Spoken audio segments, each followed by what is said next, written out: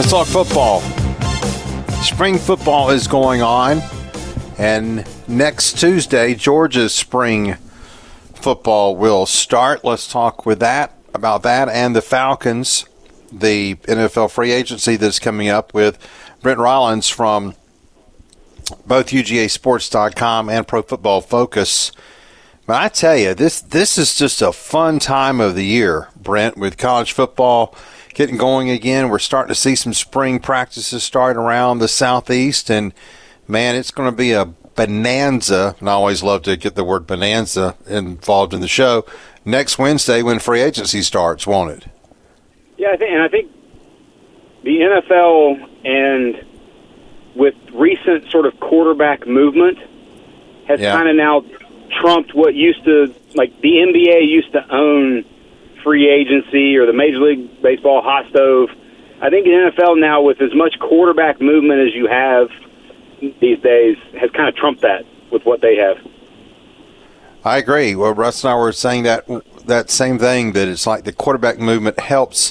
When there is an all-season with a lot of quarterback movement, it seems to help just the interest. And, of course, you have an older player like Aaron Rodgers involved. That's going to help, too. All right, let's talk a little bit about Georgia's spring practice since it'll start, but before we talk to you the next time. Obviously, Kirby Smart has some different things to worry about or be concerned about or think about as he goes into the spring practice. One of his players was killed, so that is something that, is going to have to be dealt with as far as how these players take that field next Tuesday and do not have Devin Willock out there. But from a football standpoint, Brent, when you look at this depth chart, there are going to be positions that we're going to be curious about to see, all right, who's going to win this job, that job, so forth and so on. Does Kirby have anything to worry about, though? Health. Yeah. That's always, it's much like Major League Baseball spring training. Just get to the finish line, or the starting point, actually. Get to the starting line healthy. Hey, Brock Bowers, go on the side and ride the bike all spring. A lot of these guys that, you know what you have. You don't need to see them in reps and in live, what they do. But that's not how they roll. And they're going to be physical, and they're going to practice physical, and, we'll see. But, hey, if you happen to tweak the ankle a little bit, especially early in the spring, let's shut her down and take it easy for the rest of it. So when you're looking at a quarterback competition, what do you think he's going to be watching for, he and Mike Bobo together in the next month? Mental. Everything mental. Mental from a understanding of the playbook, command of the huddle, leadership, everything ancillary to me to actually throwing the football, or the act of doing those things. It's who's going to be the leader, who's going to be who is the guy that the team responds to the most, who's the person that can control the line of scrimmage the most, and understanding of the playbook and putting the football in at least from a decision-making standpoint. I think that's all that matters.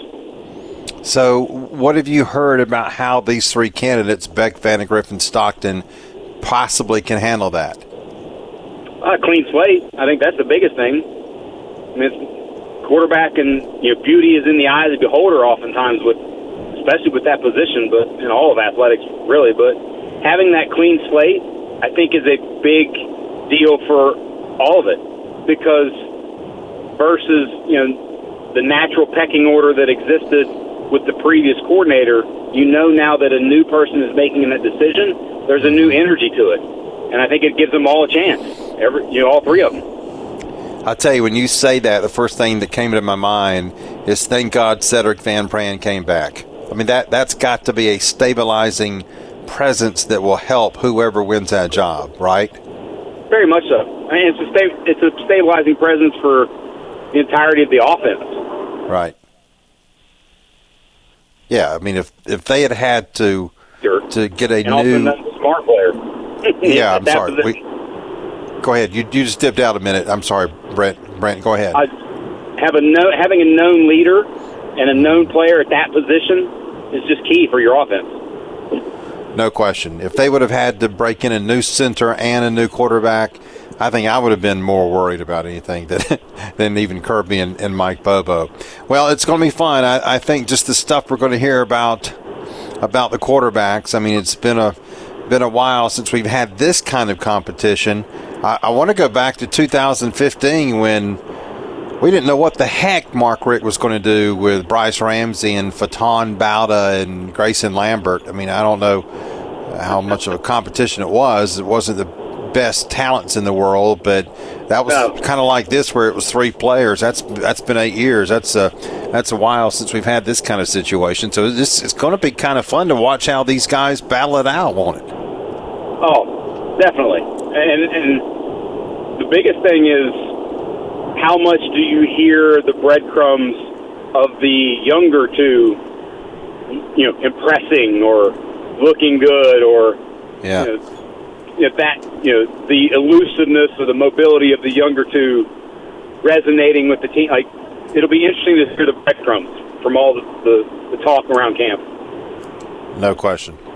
Brent Rollins, our guest, UGAsports.com and Pro Football Focus. All right, let's talk a bit about the Falcons now. And I know you know what's going on with them. You know their situation. You know their cap room. You've seen some of the names that have been linked to them. You know some of the bigger name free agents that are out there. If Brent Rollins were in charge of this franchise, how would you allocate the money that they have under the cap to improve this roster? I do think whatever you're going to need, 1 or 2 edge guys in addition to whatever it is that you do in the draft. And, Yannick Ngakoue, that sort of mold where you can – the beautiful part about the cap situation that they're in is I think they're in a great spot to go and give big money contracts for like 2 years. Hey, come here on a 2-year, $30 million deal, 2 years and 40, or, in certain positions. Mm-hmm. And being able to sort of reset that cap consistently, I also think because of the way the cap itself is just increasing year over year, it allows for you to, especially with where they are with the quarterback, with what they're paying a quarterback. If it is Desmond and maybe somebody that they draft and they're rolling with Desmond Ridder, like they just have ample amounts of space to do what they want to. So to me, if you have to go a little bit, and you're going to overpay in free agency. That's the thing. You're just going to overpay, but just don't do it on 4-year deals. Don't do it on 5-year deals. Go just, if you got to pay $3 or $4 million extra on a 2-year deal, do it.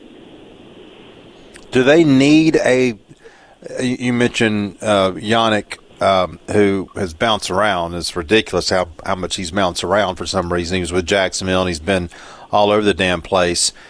He's 28. Do you think they need that veteran to come in? I said the other day, you may have seen it on Twitter, that I thought they needed to do what the Falcons did about 25 years ago when they brought in Cornelius Bennett, who had a great run, 8 years or so with Buffalo, and was still very effective when he got to Atlanta. He was just an older player. Do you think combining that type of player with Grady Jarrett would help? Oh, yeah. I mean, he's like Hargrave. Hargrave is, I think, 30. Yeah. He's and go big. Go big for 2-year deal, 1-2-year deal with that. As long as and if the player accepts it, boom. I think they should go with that.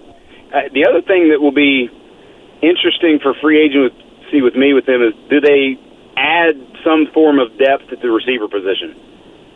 Because to me, this is a solid draft for receivers in the middle rounds, but there's just not the depth at the position. So do you go and add depth at that position in free agency?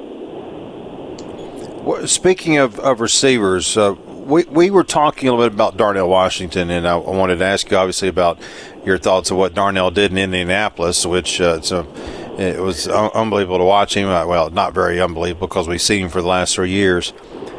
Would the Falcons or the Jaguars with Evan Ingram or Kelsey in Kansas City, San Francisco with Kittle, would it almost be better for a team that has a good tight end already to draft Darnell Washington to try to almost copy what has been done in Athens the last 2 years? Would that be a good thing for a team to do, in your opinion? 1,000%. If you look at the teams, I think I put it on Twitter the other day, there's like 5 or 6 teams that are in the top 10 in terms of already in the top 10 in terms of 12 personnel usage, so 2 tight ends on the field. That can only enhance that package. And you mentioned Kittle and what Shanahan does there. He uses the use check a lot in that role as well. But you give Shanahan somebody like that, the stuff he's going to be able to do, like that offense already, it becomes even more of a nightmare. Now, they have so many playmakers, but Kansas City, to me, I really think that's a spot for Darnell at 31, that he can be just enhance what it is that they do. Because Kelsey, in a way, functions as a slot receiver for them already. So, knowing that they don't necessarily have the deep ball with Tyreek not there, and that they didn't really function that way, maybe to balance themselves out a little more, Kansas City is a very intriguing option for Darnell for me. So if you're Terry Fontenot, do you try to get into the 20s? Do you try to trade up, or would you consider him at 8? Definitely not at 8. Like the value, you can't. That's a non-premium position. At 8, you have to draft premium position: edge, tackle, corner. Like if you're, a quarterback, like one of those 4 spots at 8 is where it has to be, just because of the value that position that high in the draft. Yeah. At 40, I think it's 44 is the next one the Falcons have. Mm-hmm. Don't forget that as much as we talk about Darnell and we love what Darnell does, it's tight end is just not viewed that way. Now, I think because you're going to have such a run on corners, I think you could actually see him push down a little bit. Mm-hmm. But, I don't think he's making it to 44. But I wouldn't trade up at all. Like, to me, if anything, I'm moving back from 8 if the person that I want is not there at 8.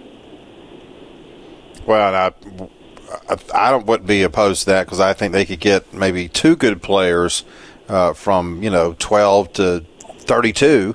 And if they did move down a lot, they haven't done that a whole lot in their history. I mean, Fontenot's only been there 2 years, but I definitely understand what you're saying there. I just think he's going to be fun to watch, to see how teams look at him, especially after what he did in Indianapolis the other day, Brent, because he put on a show. Yeah, and I think the thing, if he ends up in the 40s and he's around where available at 44, I think probably the issue there would be the fact that he's missed part of the first 2 years with the foot issues. Like, that might get it to where teams are like, okay, I'm not going to spend a first-round pick on a guy who has had one of 3 seasons where he's been completely healthy. Right. Brent Rollins. Size is an issue already. Sure. Brent Rollins, our guest, UGAsports.com, Pro Football Focus. So we know A.J. Terrell has established himself on the Falcons defense. We know that Grady Jarrett is up front there. They seem to be somewhat happy with their linebackers if they can get the Rashawn Jones kid back. So you mentioned edge, and I think even with Lorenzo Carter coming back, and we've seen mock drafts where we saw one yesterday, Nolan Smith even at number 8. We've already come to the conclusion they're going to sign that Bates kid for safety. But what would be better, in your opinion, for this defense? A complement to Terrell there at corner, or just keep on getting some kind of pass rush there up front? I tend to lean corner in those instances when you don't have a guy that is going to consistently win. And there's not a Chase Young, or a Bosa that's just head and shoulders better than everyone. There's a lot of edges in this class. It's a very deep edge class, but it's not the guy that is just sort of head and shoulders, hey, this is a definitive top 10 pick no matter what. Even Nolan to me is going to be more of a hybrid outside backer, edge type guy that's going to play in certain defenses and fit in certain defenses more so than maybe what the Falcons do. The thing with the Falcons and the new defensive coordinator, historically with the Saints, they want bigger edges. They want Cam Jordan, Davenport, all these guys. Those are 6'5", 280, 6'5", 270, bigger edges. So, Wilson from Texas Tech kind of fits that mold. Mm-hmm. But he's only sort of been measured at the combine. He didn't really necessarily work out, and I think he could definitely be there and possibly be the pick at 8. But I tend to lean corner just because, to me, you can never have too many corners. Not in today's NFL, and you can hopefully scheme pass rush. You can't, if you have corners that can't cover, you're going to get eaten alive very quickly, no matter how great your pass rush is, because offenses will find that weak corner and figure out a way to get that person on an island and attack very quickly. Do you like the kid from Oregon then? He's one, yes, very much so. He's a little bit, depending upon how much, and one thing I don't know from the Saints' perspective, how much sort of true man versus more zone concepts do they do. I think they're more of a man team, and Gonzalez kind of fits that mold. Witherspoon from Illinois fits that mold more so. Porter, to me, Joey Porter from Penn State, he's more going to be like a Seahawks cover 3 zone corner. I think Keeley's going to be one who in the NFL fits that mold a little more so. Mm-hmm. So I would probably think that Gonzalez is the one that would be picked if he was the one at 8, yes.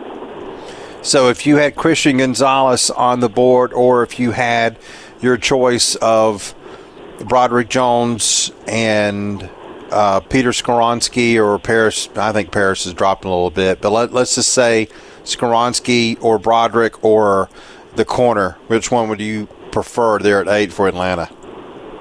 Tackle. Okay. I think, and the reason I say that is because of no matter what you do at QB, you need to help your QB. Right. And if it is going to be Desmond Ridder, you need to give him as many resources as possible. Given the fact that they didn't tag McGarry, if he goes, if he's out the door, then I think it's definitely, I would prefer the tackle at 8 more so than the corner. Do you think Broderick at 8 would be good? Yes, I do. I very much do. And sadly, a lot of it was just based on how he measured at the combine. Yeah. Georgia had him listed at 6'4", and then he measures at 6'5" and almost a half. Now you're talking about prototypical size. When you're 6'4", someone might say, "Hey, we need to move you in the guard." It's kind of why that conversation happens around Skoronski, because of height and arm length. But Broderick checked all those boxes, and he's already a freak of an athlete. So, and also, he's played left tackle, thus can be that eventual guy that maybe plugs and plays 3 years down the road when Jake moves on. See, again, that's just going to be so interesting to me of how they juggle free agency and the draft, because Brent, they need a guard. Elijah Wilkinson is not, I don't think, the answer at that left guard spot. They've got the right guard, obviously, with Lindstrom. They seem to be okay with Dahlman, but the uncertainty about McGarry and the knowledge that they've got to have a guard, that's what makes me wonder kind of about Skoronski, even if they were to get a free agent like a McGlinchey or an Orlando Brown next week in free agency, they're still going to need another one. And then you wonder, how much do they think, what's the shelf life for Jake Matthews at this point? Yeah, and I think you're going to the draft and the depth of the draft. The depth of the draft this year is edge and corner primarily. And then, the QBs just is at the top. But running backs, great depth at running back in this class. But it's a little bit of tackle, but not great after the first 3 or 4. So I think how they attack free agency will also, they just go hand in hand. And if they go, I think they're going to go defense heavy in free agency and offense heavy in the draft, particularly. I wouldn't be surprised at that at all. I agree. And look, if they get Javon Hargrave or even the Davenport kid from New Orleans to go up front and Jesse Bates in free agency to help that secondary, and then can decide between those offensive linemen, Skoronski or Broderick in the first round, that's adding a lot of talent in the areas they needed, isn't it? Yeah, and I think maybe we've talked about it before, but if you're going to have to spend a lot of money and your cap's going to be allocated in these certain years, these next couple years, go spend money on the side of the ball where you need defined players who are going to come in and not be replacements, that you know what you're getting. You kind of know what you're getting, and let the growth happen where you have youth, which is on offense. Right. Well, and do you agree that pairing a veteran with Grady Jarrett up front, regardless of what Nielsen decides to do, could be very valuable to this team? I mean, pairing anything with Grady Jarrett, because can we name anybody who's made plays beside of Grady in the past 5 years? I don't know that we can. I know. I mean, I still think that when he kind of lost it there at the end of the year, when he said he was sick of the losing, it was almost a cry for help, Brent. He needs help up there because he just gets double teamed so damn much. Yeah, and this is the guy who, talk about how the team has gone, and then his performance hasn't really dipped much. Yeah. Like, it's very minimal, and he's still giving you big-time effort and big-time production. Absolutely, no doubt. I just, D. Orlando Ledbetter mentioned Hargrove today. That excited the hell out of me because we all saw what he did with Philadelphia, leading them to the Super Bowl, and the thought of that kind of player who had 11 sacks to go with Grady Jarrett up front. I mean, that kind of goes hand in hand with what we were talking about with, okay, what if Jalen Carter was there, or somehow the Falcons, last week when we talked to, of course, it was if they would move up, and now possibility exists, of course, because of the situation of Jalen being there, who knows, but just that kind of presence, that kind of physicality up front with Grady Jarrett is hard to ignore and hard to not be tempted by. Yeah, you just got to get better. You got to get better at every level on your defense. And I think that's you got the money, go put the known quantities into that, unless you want to go offensive line because you're losing one. Yep. Great stuff, Brent Rollins.